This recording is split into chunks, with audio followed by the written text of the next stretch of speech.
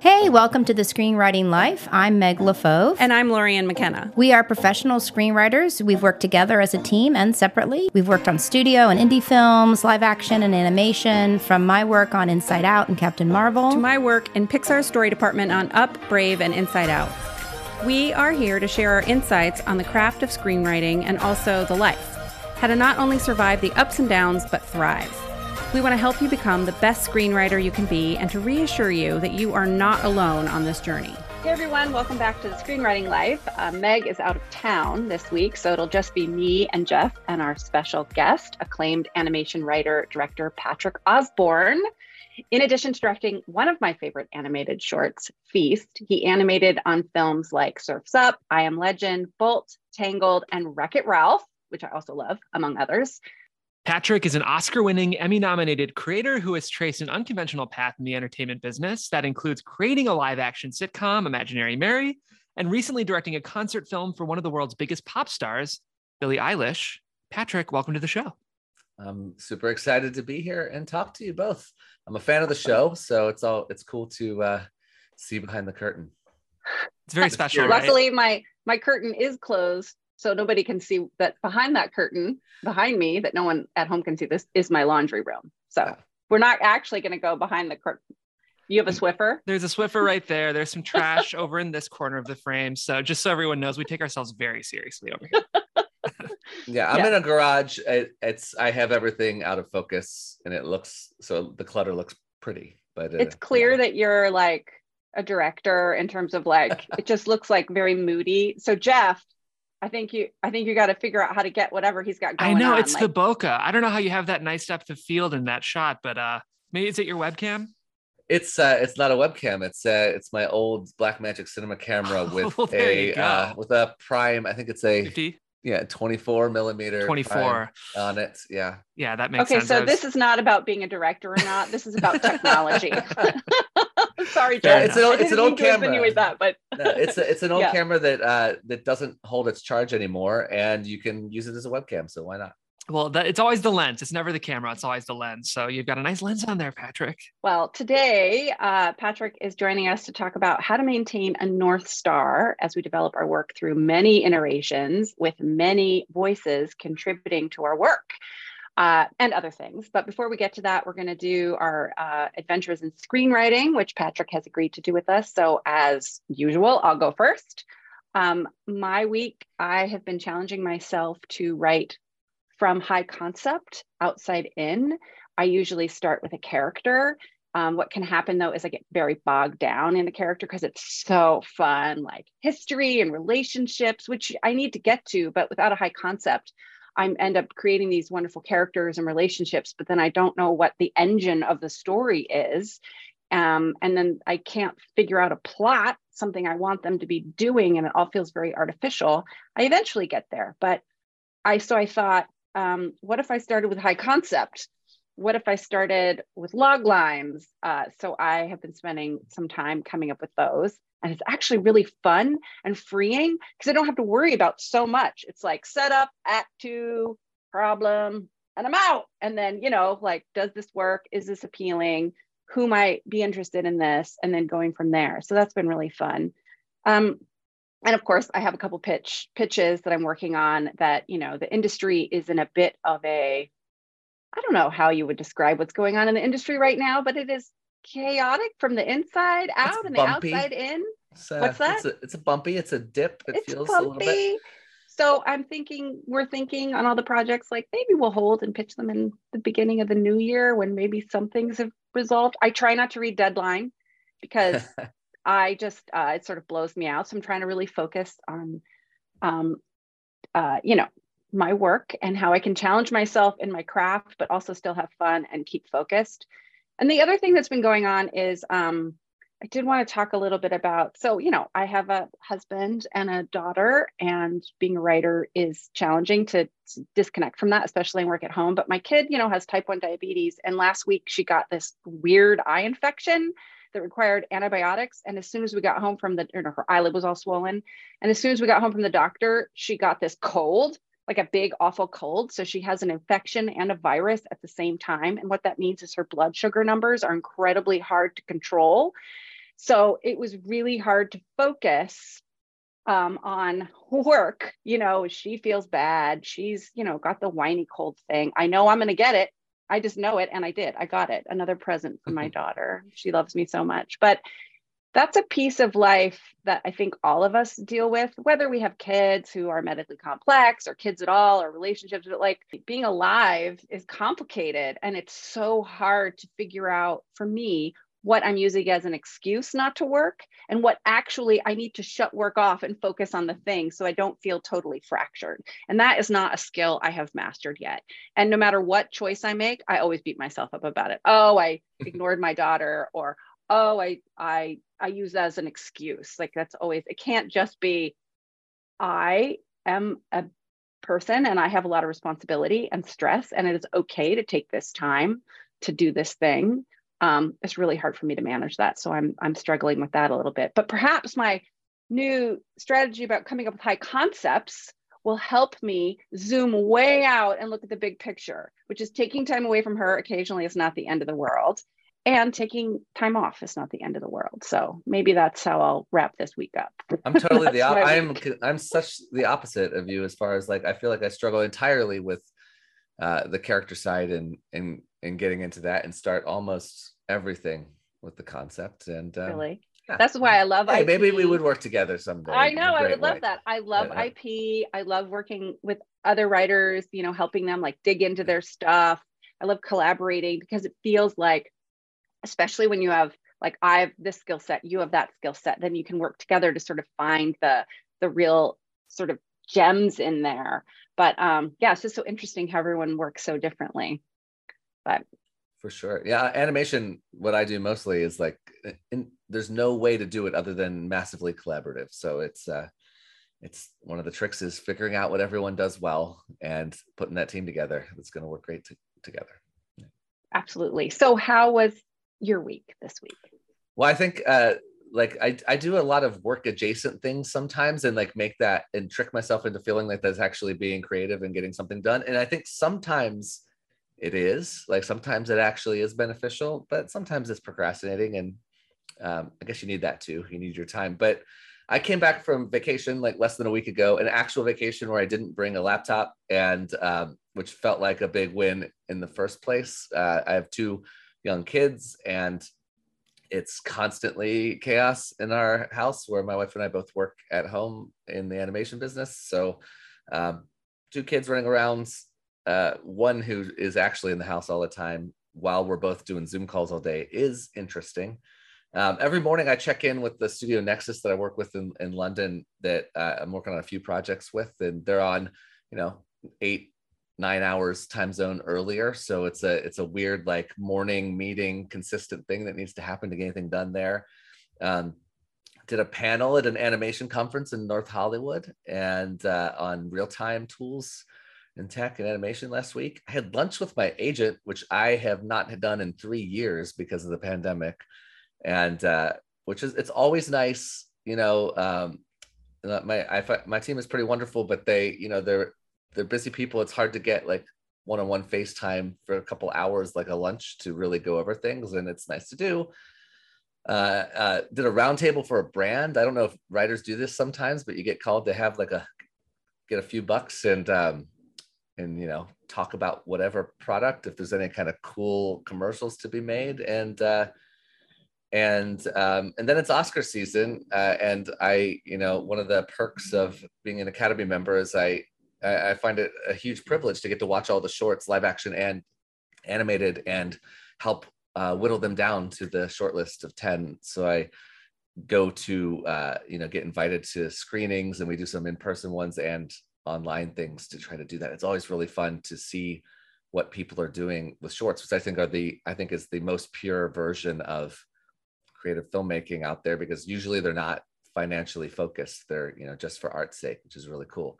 And then this morning, like an hour ago, I pitched a TV show to a giant studio. How'd it go? How do you feel? It felt great. Awesome. I've never had the like, we'll buy it in the room thing. That seems like a myth. I mean, I'm sure it happens, but I had it the first show I pitched. That's terrible. But no, I mean, no, it's that amazing, but terrible. Yeah. That show was very much like, it was my first TV show. It was the first time I'd pitched. They're like, let's do it. And then the setup is terrible. I was expecting that's how it went. It has never, ever, ever been even close to that. Like, deals take 6 months to go. Like, we'll take, forever to decide. But, so I have it. It exists. But, I've had shows that I pitch on where, or movies, you spend 2 months trying to get the job. You get the job, 9 to 12 months of negotiating lawyers. By the time you do that, the executives who like you have been fired, and there's no more show after the year. It's I've also had heartbreaking cycle. But that's kind of what I think we're talking about a little bit of that later. That kind of stuff. But so I want to get to Jeff's week, but first I want to ask, where did you go to lunch with your agent? Hugo's in West Hollywood. How was it? Was it fancy? No, it's not. But it's sceney, kind of. I mean, like, I think there are probably, it's like, it's really drab. And I mean, sorry, Hugo's. Hugo's is fantastic. We love it. The food was nice. It was not.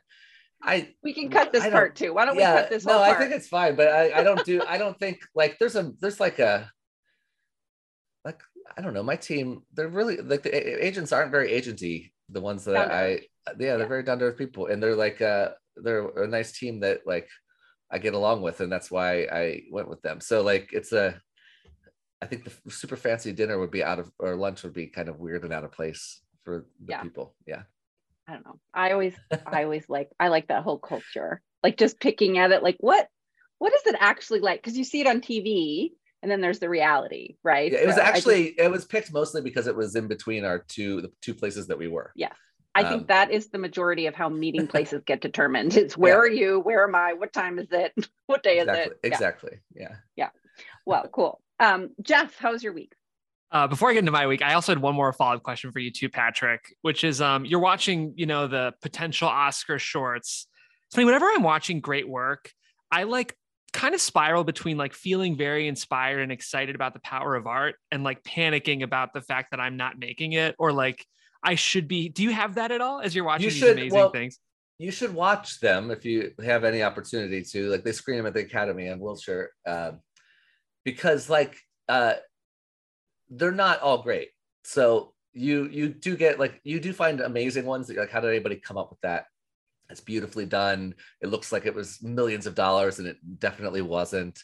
But then you also have ones that were, like, to qualify, you just have to play in a theater in Los Angeles. So you can kind of buy your way in too. So and it's not that expensive to, pay a theater to play a couple times. So it is a huge mix, and it's actually kind of like watching them all makes you realize how accessible it probably is, where people don't realize that it is. Like, it really is. I would be terrified to go watch it amongst the voter group at the Academy, because they do this thing. Everybody gets a little flashlight. This is kind of like the old school way, but they still do it when you do the in-person screening. And if people decide that they don't want to continue watching your short, after halfway through, people can turn on their flashlights. And if enough people have the flashlights on, the short stops playing and they move on to the next one. And what? Because it's nightmarish. Because it's 120 to 180 shorts to play over 2 days. It's a lot of stuff. So if it's bad, everyone raises their hand, agrees that it's bad. And if it's gone past like a certain minute mark, I don't know what the rule is, they just go to the next one.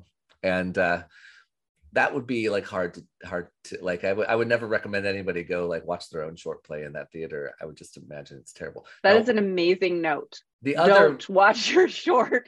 The other thing that's really cool is in the app itself, all the Academy members have a like a Apple TV or Roku app or whatever. And you have to watch the whole thing. You have to watch at least 50% of all of them to vote. So there is not like, it takes a considerable amount of watching and effort, and you do have to have, like, a nice view of the whole group in order to. So I do feel like, and it's only voted on by the shorts and animation branch people. So it's actually like your peers voting for that nomination. Once it's nominated, everyone votes, and then it's, all bets are off as far as the expertise or how much an individual cares about animation or shorts, but the initial nomination is actually by the people who really care. And I think that's pretty cool and rare.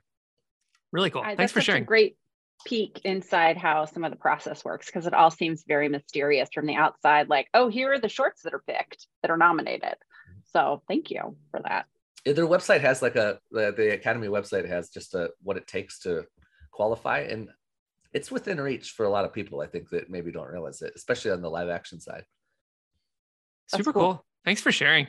In terms of my week, Lauren, I identify with your approach to story, which is character first. I feel like I'm more in the McKenna school than the Osborne school in terms of how I approach my work. But I just got notes today, actually. I'm like coming fresh off a notes meeting and I'm feeling pretty good. I feel like somehow maybe it was the elegance with which the notes were given or the fact that they were padded by a lot of here's what I liked. But I kind of have definitely moved past fuck you. And like, I feel like I'm not even really having fuck me. Maybe when I get back to the page, I will, like, probably when I try to treat it, it's going to all come to me. Please prepare yourself when you start to dig into the note itself. You might have a little mini eruption of that cycle again. I think I'll keep you all posted. But it's nice. I feel like as someone who kind of feels like I'm better with character and dialogue than I sometimes am with story, I feel like the things that this reader responded to positively were mostly character and like voice, which is good. Like, I feel like at least that doesn't feel like it's getting blown up yet. I'm sure it will when I have to recard it and like get back in there. I'm sure things will get blown up, but it kind of feels like the North Starry heart part that we're going to be talking about today, at least with this notes meeting, feels like it's still in there, which is good. And it's like everything, it's a first act problem, but this notes giver gave a really great suggestion as to a seemingly small but kind of major change. That it's that thing where you hear a note and you're like, oh, that's great. And it's a first act note. And all of a sudden you're seeing act 2 change and you're seeing scenes open up and change. And I don't know, I'm like in a weird, maybe it's me maturing as a writer, or maybe it's this particular project, but for some reason I'm like feeling excited and kind of energized rather than like I want to crawl into a hole. So I'll keep you all posted, but that's exciting. That's great. Congratulations. Yeah. Thanks. I think too, I'm starting to change my language about how I talk about where I am in terms of like, I'm not good at this. I'm trying to find a different way to frame it for myself. I'm challenging myself to be better at this thing rather than I'm not good at this. I talked to a lot of writers at AFF who are in that space of like, I'm bad at structure, I'm bad at dialogue. And it's like, if you're in charge of your narrative, if you tell people who you are and what you're good at or bad at, you will talk yourself out of opportunities. You will talk yourself out of people working with you.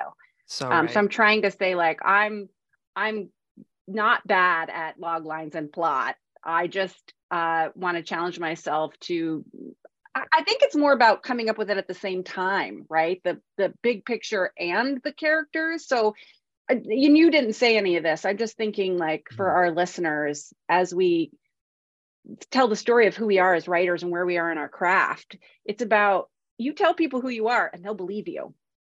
I'm a writer. Oh, now you think I'm a writer. I'm really good at dialogue and character, and I love writing high concept log lines. How about that? Yeah, I think it's really tricky for me to I've been a keyframe animator like for most of my career, 15 years of doing the acting part, like the physical acting. Not like animators will hear the voice of an actor and perform to that, and even to jump to something to say like this is my thing is a hugely vulnerable spot that's tricky at first, and then beyond that, it took a while to even say, it's weird for me to say that a short film like Feast or Pearl are written, and they are. Like I literally did write scripts down, but it was weird for me to ever say like I wrote those, even though no one else did.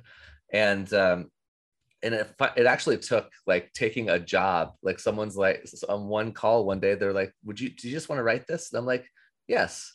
And then that's how that combined with selling an actual show is why I'm in the WGA. I still struggle with saying like I write things because I don't do a lot of like opening. I mean, I never open Final Draft. I use other things, but like I don't usually open screenplay software and start typing. Like my process is different, but writing looks different, from yeah. I mean, I think that's coming up with a story when it comes down to it. Yeah, and animation is so collaborative, and there's the way animators come up in the industry is so different than, say, story artist or a write, it's just all very different. So you found a process that works for you, which is amazing. But yeah, you're a writer. No one else wrote that. You did.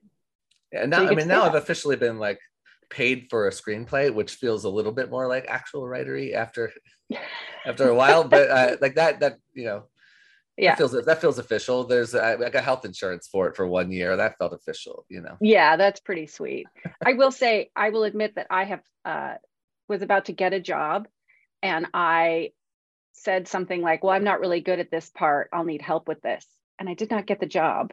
And my manager called me and she was like, why did you talk yourself out of getting this job? You were going to get the job. And then and I was like, oh, I did do that thing. I'm not going to do that thing anymore. So just be very careful. Luckily I had a manager to call me and be like, you fucked up, asshole. Why'd you do that? She didn't say that, but that was the subtext. Yeah. I mean, I don't always recommend like saying yes when you're not sure if you can do it. Like you do want to be able to deliver. I could have done it. But yeah, if you actually could have, and if it's like a small reach, yeah, definitely. I try to be aware of what I don't know. And when someone points it out and offers like, this partner would help with that, to not resist that. I think like that's this wasn't that. No. This was me. I don't know what I was doing. Self-sabotage? Yeah, I mean, that's a whole other part of the conversation, but I think sometimes it's hard because like our writer self needs to be super examining and self-aware and sensitive and like aware of all the rough edges of who our characters are. But then sometimes like our business self needs to just at least bury some of that and at least fake like we have a ton of self-confidence. And it can be hard because if you're just coming off of pages where you were really digging into your lava and then all of a sudden you're hopping on a call, you sometimes have to like put a different hat on, I think, for those types of situations. That's totally fair. All right, well, let's get into our interview. So how did you break into the business? What does that mean to you? Well, I went to art school to be I thought a hand-drawn animator, but I went to school in 1999 when 2D animation, as far as like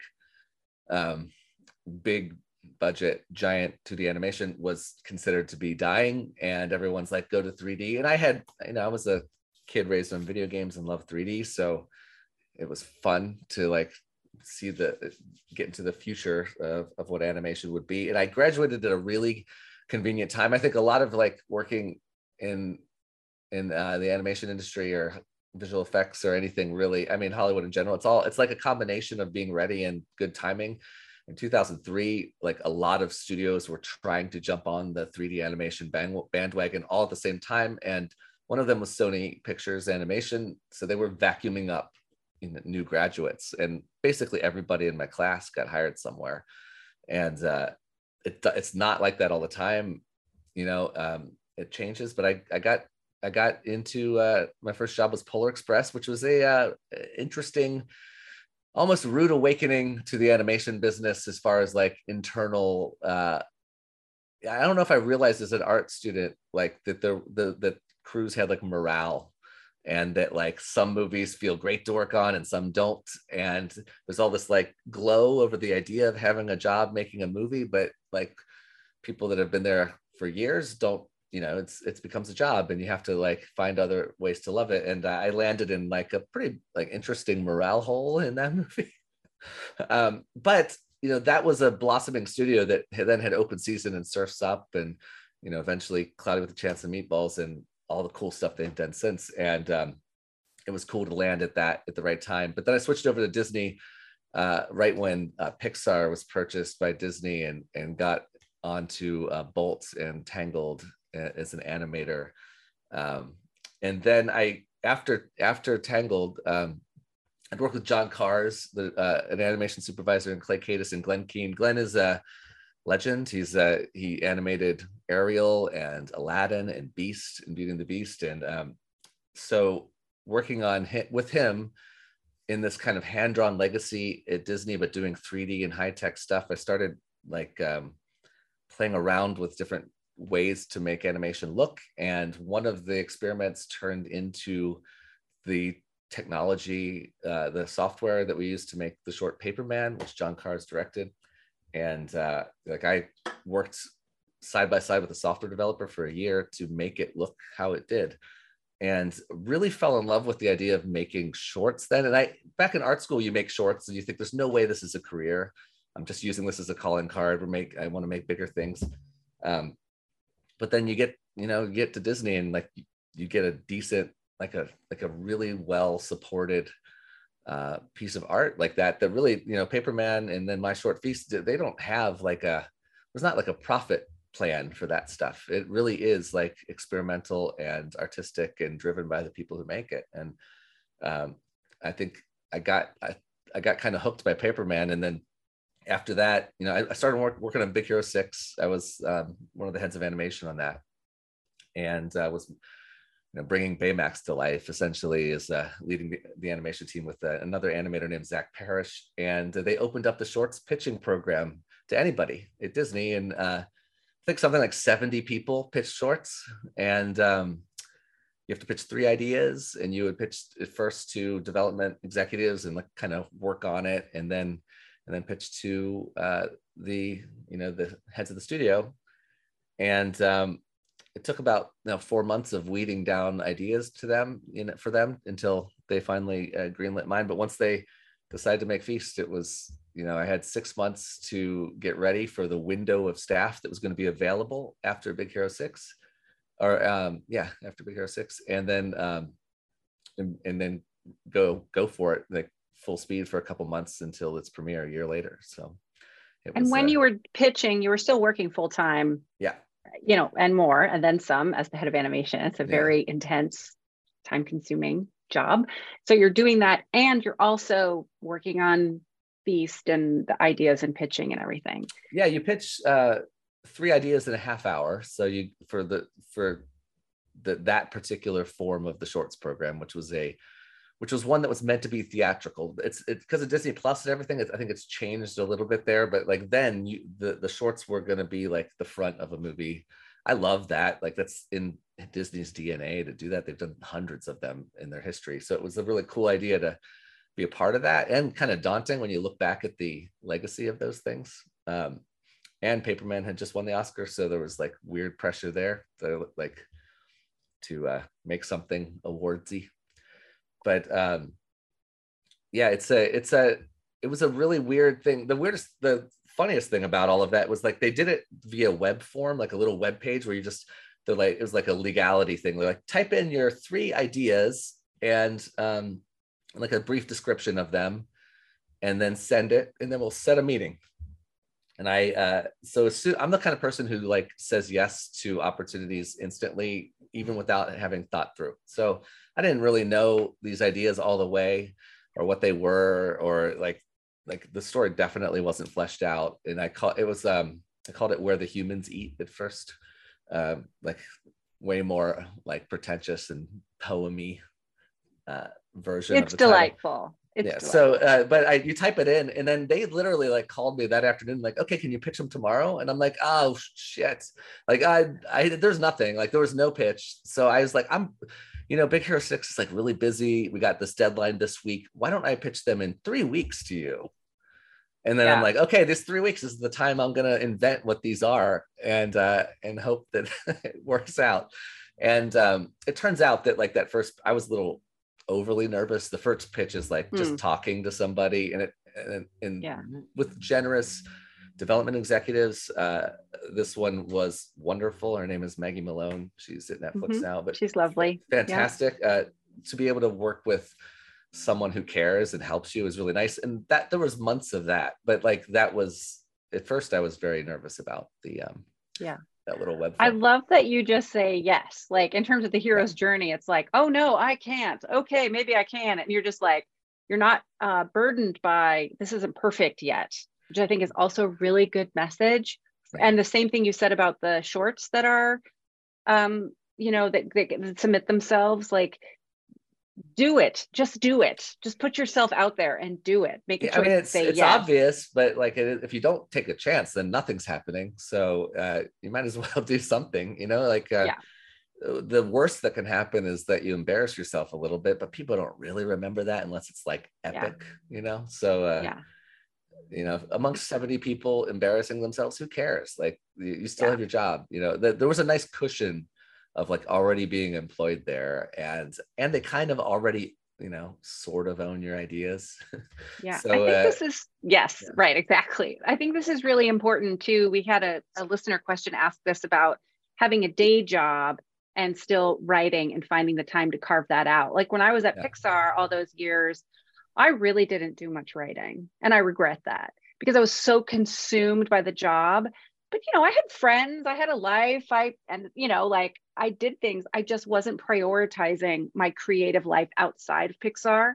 Yeah. And I wish I had, because I didn't have a kid then. I had the time, you know. So in terms of having a day job, you have to figure out how to find that time. You did it. Yeah. Well, I always had yeah, and Disney animating there, or Pixar anywhere, is a 10-hour to 12-hour a day endeavor. It's not a, you know, small thing. It's time consuming, and Oh yeah, I mean, it when you're takes, in production, yeah. you're full production. But there are those times when you're not that Oh yeah. in that, you know, there are the swells. So there was like months at a time where I could have been doing something. I did do stuff. I wrote a really amazing performance piece about fertility, if anyone's interested, and then I performed it. So, you know, you're welcome, world. Yeah, I mean, that's amazing. It's amazing to be able, like, I was in an improv group for a while on Melrose. Like I was doing like live performing on Friday nights of 40-minute improvised stories. So that got a lot of my like creative stuff out there. And then I'm a avid sketchbook keeper. I've done that since school, where I just feel like a creative satisfaction by filling up books of drawings. And those also will have like things pasted in them, like notes on story ideas. And whenever I'm feeling a little bit dry at the well, you know, I will open up a random sketchbook and see if I can like find a sentence or two in there that used to be something I loved or like had a feeling about. And sometimes you can piece together a few of those and make something interesting out of ideas that are currently floating around in your head. And I think some of the North Star stuff that we talk about, or that you wanted to center this discussion about, came from that. Like, and I can use Feast as an example because it's a movie that's watchable and out there on Disney Plus now. But that came from a few written down like sketchbook ideas, and like I was beta testing this app for a friend called 1 Second Every Day, which is a like video calendar app that allows you to record like little clips and make like a mega cut of your year automatically. And I recorded all of my dinners in 2012, and I thought it was really cool, like that when you have a little 1 second video of each meal with the plate in the middle, like very like Napoleon Dynamite or Wes Anderson in framing, you know. But there's something kind of amazing about like the life that you see around it. And one of the key inspirations for Feast was like, could we tell like a story on the periphery of, you know, all of the meals that happen within a relationship? And then I'm a dog person. I've you know, grew up with dogs, and I thought it'd be cool to see, you know, an animal that relates to you basically based on food exists within that thing. And then one of the things that happens when you're working at a big place is you have a ton of really brilliant people giving advice, and it's hard to like it's hard to get over this hump of like not like where your instinct is to listen to everyone 100% and to just take everyone's brilliant advice and find a way to pile it all in. And some people aren't quite seeing it for what you are, seeing it a different angle or make it their own. And there's a real lesson. It took me like months to work this out, but there's a real like you need to make sure that like whatever they're suggesting, even if they're geniuses that have made wonderful movies, that they're aiming at the same way that you are. Otherwise you can scatter it. And even in a short, which is only a few minutes long, you know, you get so many opinions on these things that you I kind of like went off the rails a little bit, you know, a couple months in, to the point where the head of the studio basically gave me the note like that it works, but all the magic in the heart of your pitch is not there anymore. It's not clever enough. It doesn't feel special. which is a crazy difficult note to get from somebody, especially when it came, which is the day before Christmas break. And they're like, fix it in 3 weeks. And if you fix it, we'll make it. And if you don't, you don't. And that's kind of like a challenging thing. So I ended up going back to that video. Like what I had made was a storyboard that was very like conventional in it, the way it was shot. And basically to get an animated film greenlit, you storyboard it, you do lots of drawings and put it to sound, and then you play it, and you actually can kind of see how the movie feels without it being finished. And that's what we greenlight off of, or that's what you decide to kind of finish. And I went back to that video and realized that, you know, the kind of the artfulness of the food in the center and the cinematography, like the kind of playfulness that you can get out of like messing with the geometry of the frame, was the way to bring it back into like special land again, quote unquote. So and it ended up being, obviously it came out, so it was approved. You never really know when you screen that one, like it's not like anybody ever like stands up and applauds. They're like, okay, make it. And it's like kind of wanted a little more. There's the movie's over, and then everyone sort of stands up and shuffles off to the notes room, and you're like, so that didn't feel great. Yeah, like what happens now? Yeah. But That's you know, I the chance to get to make something like that is a huge privilege and amazing. So I tried to always just kind of be in that feeling the whole time. But I think that's true for any movie or TV show or project that you work on, that like it's kind of a miracle that you're working on it. I don't want to say it's like it's not like you're lucky specifically, because the industry needs creative people and artists to exist. It's not like them gifting us this thing, but also like it is pretty amazing to get to do it. So it's good to keep aware when you can, you know. So that North Star that you talk about, you know, going back to that thing, it's as much about centering the project for you as that specificity of that thing is what is going to connect it and make it magic for an audience, right? Instead of taking everyone's notes, you kind of bland it out a little bit. But when you go back to that North Star, I mean, that's how I feel, but I'm just curious what your take on that is. I think specific and like specific is general and general is specific. Like it's like the more specific you get, the more universal you can be about certain experiences. And I always want to make sure, because I've had a few things where this didn't happen, and it's disappointing in the end when you like feel like you lost the thing that you loved in the first place. So now my approach whenever I am pitching something is to start the presentation with the things that I love. Like literally if the first 3 slides are like, I love this, I love this, I love this. I don't even talk about story, just these interesting ideas. And then get into like the logliney stuff, the introduction of what it actually is you're pitching. And they should understand, like whoever you're telling the story to should understand kind of how those 3 things merge to make what you're doing. And that way, like not only you, but the executives, the studio all understand at the top of the presentation what matters to you. That way, if like the worst thing, I mean, it's like amazing to sell a show, but it's really weird when you sell a show and you're like, I think I sold a different show than I pitched. And like, then you have to make it. And it's just the chance of you actually like loving that and like sticking to it and making it good is really small if you didn't like agree to the core at the beginning. And it's really, it's just good to remember. Like, you don't want to be I think a lot of people, including me, who have sold shows, and you realize, oh, they didn't buy the show that I was pitching. What do we do now? And it's really hard and disappointing. And, you know, you cash your check and maybe the show doesn't go to series or it does. And it's not just quite the thing. Like that magic is gone. And it's so hard to figure out, how do you fight for that politically, strategically? What happened? Does it even matter anymore? Right? Just sort of in retrospect, recognizing, oh, we lost that. Yeah, I'm not saying I'm like really good at this. Like this is a very like hard thing to actually like do. It's just something that when it doesn't happen, it's never gone well. And I feel like that's it. I mean, it's kind of like, you know, at the beginning of any deal, you're like, want the contract to be clear. like, what are we making? What is this deal that we're making? And like, if it's not clear, you're in like this murkiness that, you know, in any kind of situation is tricky. So much of show business, though, so much of this entertainment industry is murky. Yeah. Like, I like that show I sold in the room, you know, it was like the exec leaned back and she goes, let's do it.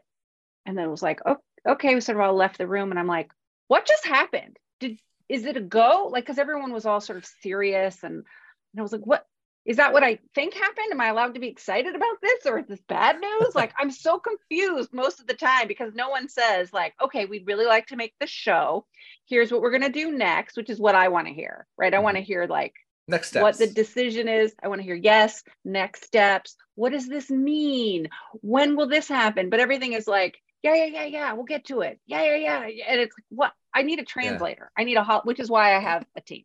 I found which that is what your team is for. Yeah. I mean, I've also found that like, depending on the side of the business, things happen a little bit differently. Like when I, like to make ends meet, sometimes I do commercials. And because the commercials are usually like a 3-month schedule to do like an animated thing, it's like very tight.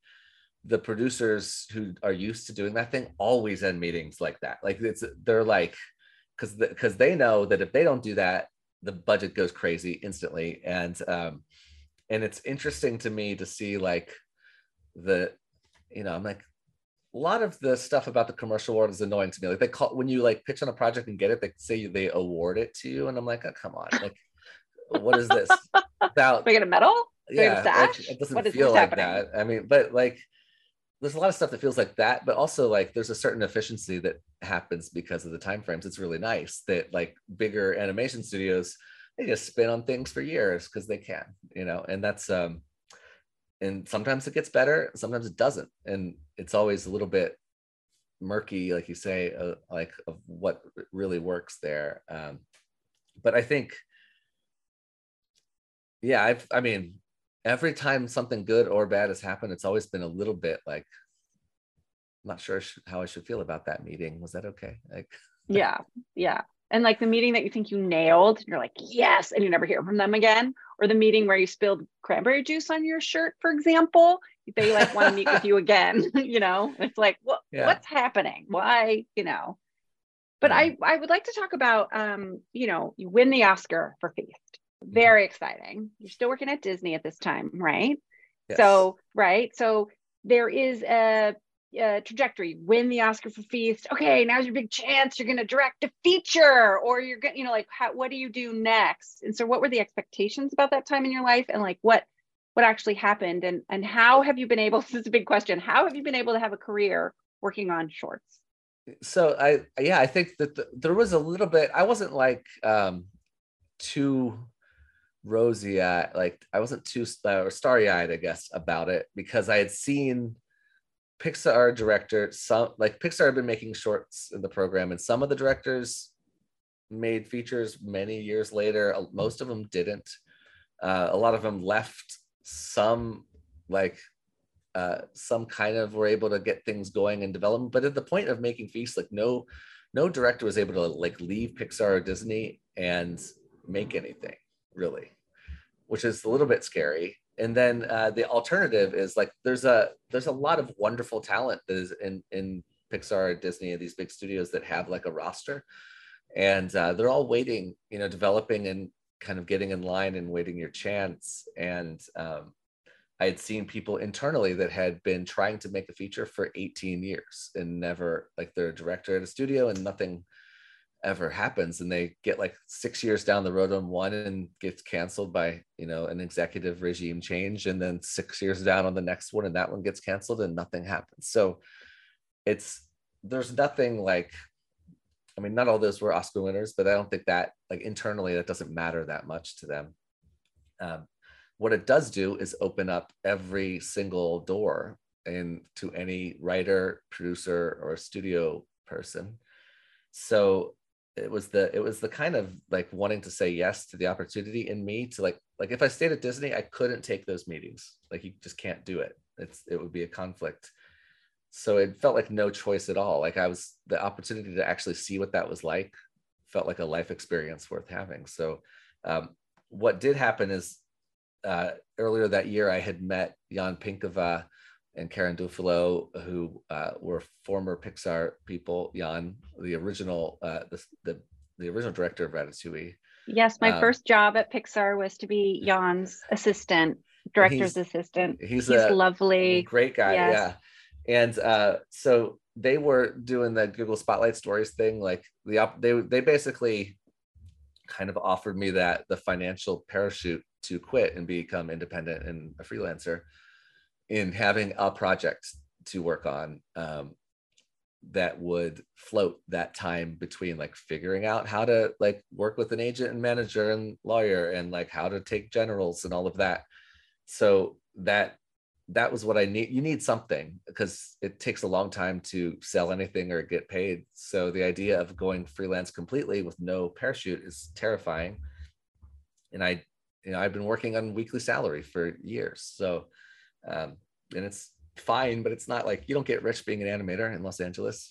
You survive decently, and that's what it took. So it took the Google project to kind of be the launching pad to then, find books that I love and get other things off the ground and sign on to write and make other projects, and lots of development is what happened. So Beast happened, you start to get little inquiries, or you see opportunities that can happen when you're at Pixar. So when did you get approached, or how did you approach getting representation? Because like getting books and doing IP, like all that stuff requires some representation.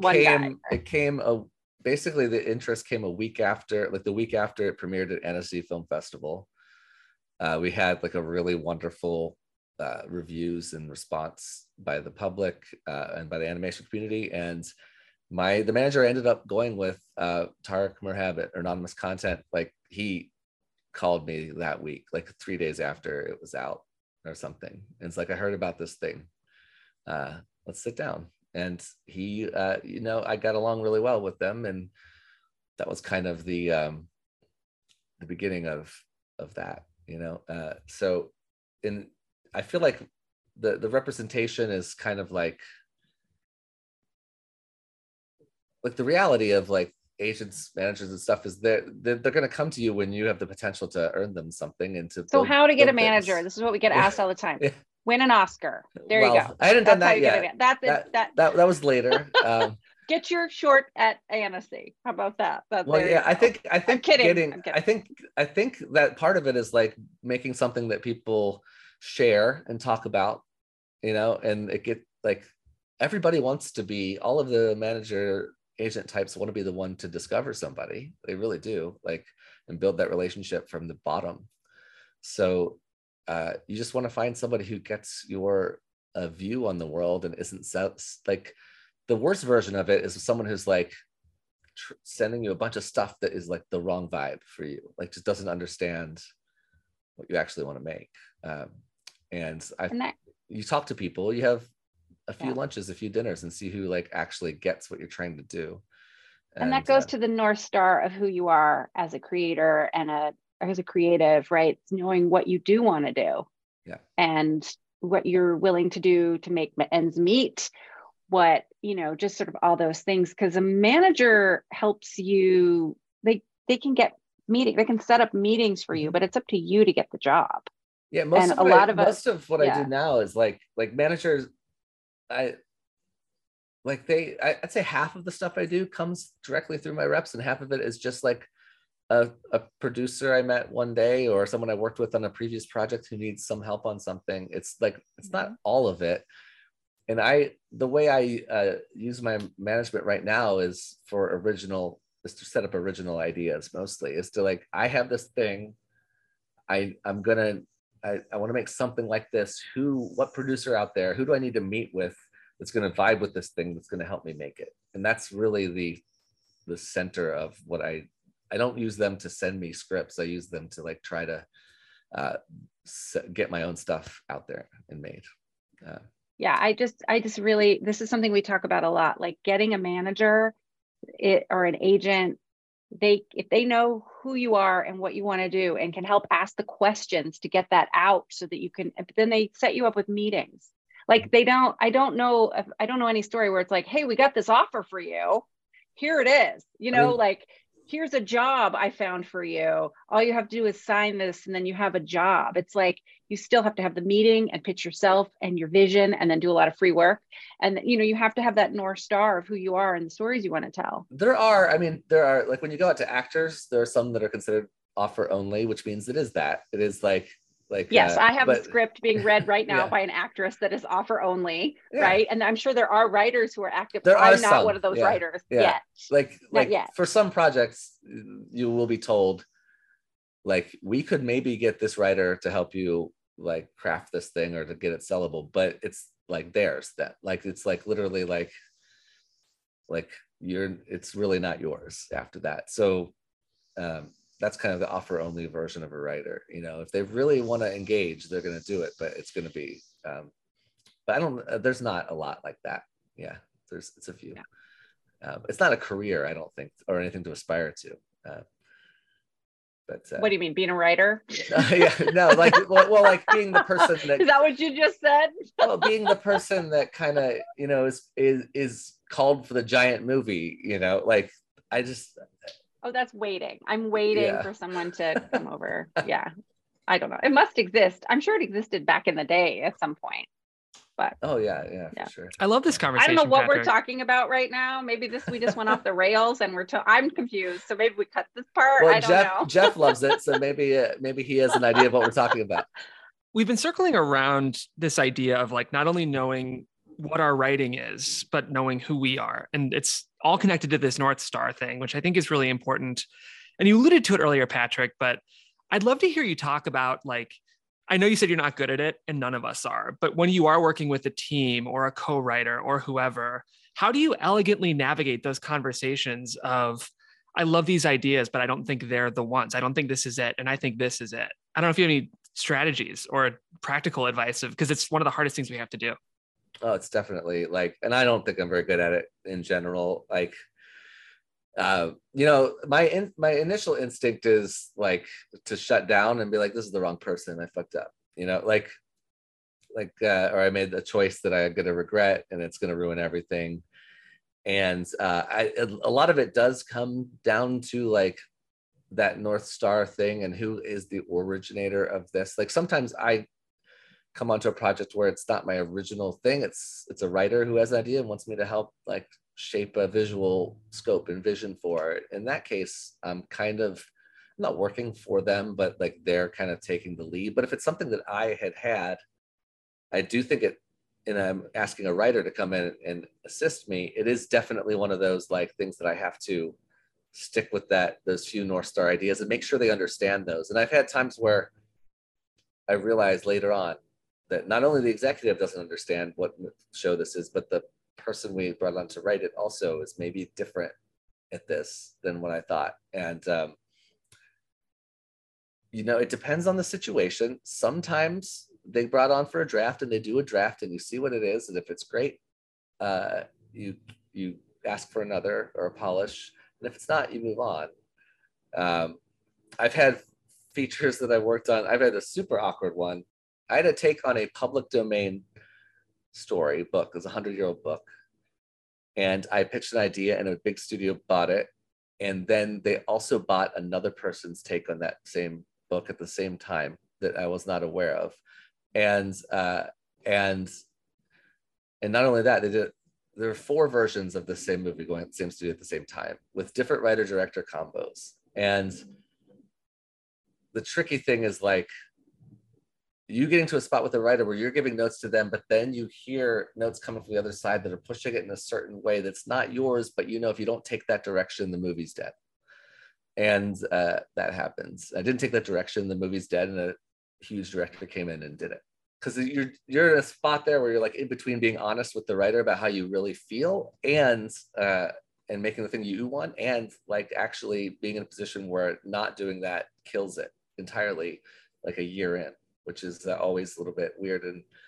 And then from the writer's perspective, it's like, weirdly, whose fault is that too? Like it's a strange place. So I have a question about that relationship and trying to figure out who is the creative center of the project, right? Navigating that. right? That's really tricky. And it's not just I'm the writer, I'm the director. Like in TV, I could be the showrunner, but I'm also working with the creator of the show, right? Yeah. And navigating that. I could bring on a supervising director who brings something to it that is like, that cracks it and makes it. So trying to figure that out, like being the director or the writer of a feature, it's like who it is and what their role is and what they bring. It's not just it's this, that, or this. And then all the political stuff you have to consider as well. It's really tricky. The other thing I wish that there were also more clear answers.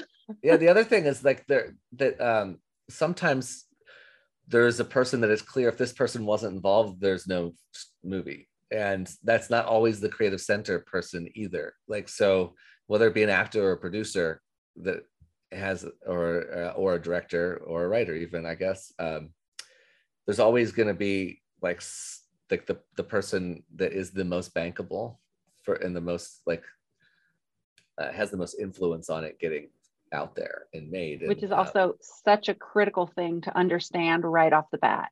Or if it's not you, you're the one who loses if you push too hard in certain ways.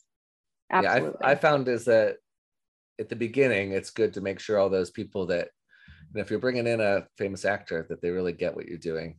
And it's a little tricky to go and like, pitch an idea of yours to a famous person that you've seen for years, but like it's also it's hard to be completely out of your own, like you're kind of out of your skin when you're doing that, and it's hard to be as honest and vulnerable and in the lava, as you guys say, as you need to be to really connect with an actor. But I feel like people really do appreciate it when you get there, and there's like a feeling of honesty that is underneath it then that really helps moving forward, no matter what happens. Because what you do get on the same page of that, if the creative and the bankable person, like the person who's actually getting it made, like, because let's be honest, right now in my career, I make a bunch of stuff that has not made anybody money. And there's like you get awards and stuff, but if it's like the real currency is like, did other people make money on the show that you created, is a real way to be like a permanent career.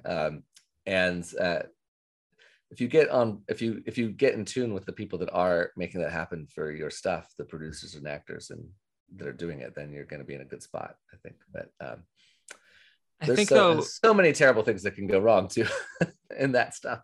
What's smart though, I think, about what you're saying, Patrick, is even when you're, as you say, a little out of your skin or uncomfortable in a pitch or nervous for whatever reason, again, I think it's that North Star that anchors your confidence and your composure when you're pitching. And I think you're so right that you need to start with that. Pretty much, I mean, Sheila Hanahan Taylor says that. Everyone we bring on the show says that pitches, it's kind of like, I look at it as like everything you make is, there's something that it's lowercase a about and capital A about. And like the lowercase a about is the plot, and the capital A about is why you give a shit about it. And I think like you have to start with what it's capital A about before you talk about anything else. And then at least people will say no, and they're saying no to your idea, or they're saying yes to your idea, but that kind of has to be the thing, I think. Or they're saying no to your soul. Yeah, I was going to say, but that's what makes it so hard, is because it is personal, right? They're saying no. Yeah, no, your capital A is not what we're looking for. And you're like, but that's me. That's my, but that's right? That's also what makes, like, one of the things I also like to harp on, basically all the stuff, anything I would tell an audience of yours is like, just really something I'm trying to repeat and tell myself over and over, which is that like coming out in the movie theater and watching a thing or watching it on TV is like amazing, but that is not, it can't be why you do it. You have to enjoy the making and the writing and the ability to dig into yourself and actually come up with these things that mean something to you. And that's where the catharsis is. And then getting to share it on pitches is actually kind of nice. Oh no, I got leaf blowers. Do you hear that? Every episode is one of us. It's like it's a tradition on this show. It's just so LA. Yeah. I mean, there's leaf blowing every day and they're illegal. Like, why are anyone doing this? But I just think like it's so rare that like things get finished and are out there, that like kind of treating like pitching or telling someone your story and getting to that heart and feeling vulnerable with them should it like you kind of want to like aim at those moments too, because they're like little like tent poles that can be satisfying and feel like you're making progress, you know. And speaking to the process, right? You know, animation movies take very, very, very long time, to the point when the movie comes out, I'm like, I don't know, is that the movie we made? Right? Because you see so many versions of it all the time. But when you're pitching, if you're pitching a feature or a TV show, part of that pitch is you want to work with me for however long it takes to make this thing, that I'm going to be somebody that you're going to want to hang out with. And, you know, when I have to call you and say the story, I can't break this episode, that we're going to be able to work it out together, that it's, you know, who you are, what you bring to the table, what the story is, everything about it. But a big part of it is, am I somebody that you want to have fun with and work with, and that you trust that I'll be able to navigate some of that complicated stuff with? This is why when you're a brand new writer in TV, you will get paired with a experienced showrunner if you sell a show, because they need to know that they're going to be able to go to that experienced showrunner to deal with the real crazy stuff that comes up. Not that they don't think you can, but that they want to make the show the best setup for success as possible. So it's less of a, you can't handle it, and more of a, we believe so much in your show and your idea, we're going to set you up for success. I wish something like that existed in the feature world. Feature world, you're literally thrown to the sharks instantly. And it's like, go, good luck. like well, go try to make you get something paired with a really a good producer, a really good creative producer, or, you know, a producer that can be there and has experience that can help you navigate some of that stuff. Like, that's why so many directors have producing partners, right? They have these people that they know they can trust to get through that shit. Yeah, for sure. Yeah, like sometimes I look at like I know the writing pairs and the directing pairs is an interesting like dynamic for sure. It's its own relationship, but I'm like, every once in a while, I'm a little bit envious of that. I'm like, I just talk to myself in a dark room and pretend I'm talking to someone else. It'd be nice if there was like another person that I was actually talking to sometimes. You just pretend you're on a podcast, make your own podcast. There's like a lot I'm of doing these, something, I'm making. so the camera looks all nice. So when I watch it back, I can feel okay. I so appreciate your time and the conversation and your very good advice and perspective. But as you may know, we have 3 questions to ask every guest. Oh, I forgot about this. The 3 questions. Okay. I'm glad, so you're not prepared. Don't think ahead. What brings you the most joy when it comes to directing, writing, whatever, you know, your career, your job as a storyteller? I mean, hands down, the best part about making anything for me, I'm like a campfire guitarist, I call myself, like regarding like creative skills. Like I'm pretty good at, like, I play music, I can sing and play guitar around a campfire enough, I can draw well enough, I can animate pretty good, I can model and write well enough, but I really, you know, if I was in a different life, I would have been a musician in some way. And when your movie is finished and you're watching the score, the scoring session, so much of the work is done that you can actually like breathe for a second and enjoy it. And like I say, like, don't look for those like end moments, but that's one that I like. It's just like, it's impossible not to break down crying watching the music like be made. It's just impossible because it's so much talent coming together in a single moment. So I think those kind of things, those really super collaborative moments that you can't do by yourself, are the coolest, joyful moments. Awesome. Yeah. I feel like scoring too, it adds a disproportionate amount of artfulness to whatever. Like you can have an amazing script that looks great. I just cut a feature and I feel like, I mean, this was a year ago now, but like adding the score made it feel like a quote real movie where you're like, oh my gosh, it's not just people talking anymore. Like, yeah. So I so agree. On the flip side of that, Patrick, what pisses you off about, I'll say writing, but I'll also say your work, just your creative life? I don't like sometimes you realize that like, there's no way I leave this situation friends with this wonderful person, just in the general way things tumble out. And you're like, I really wish that I didn't have to be a part of like firing them or something, like with some kind of, like, you have to make a choice, like my career or theirs sometimes, and like, what do you do? And that's terrible. It's like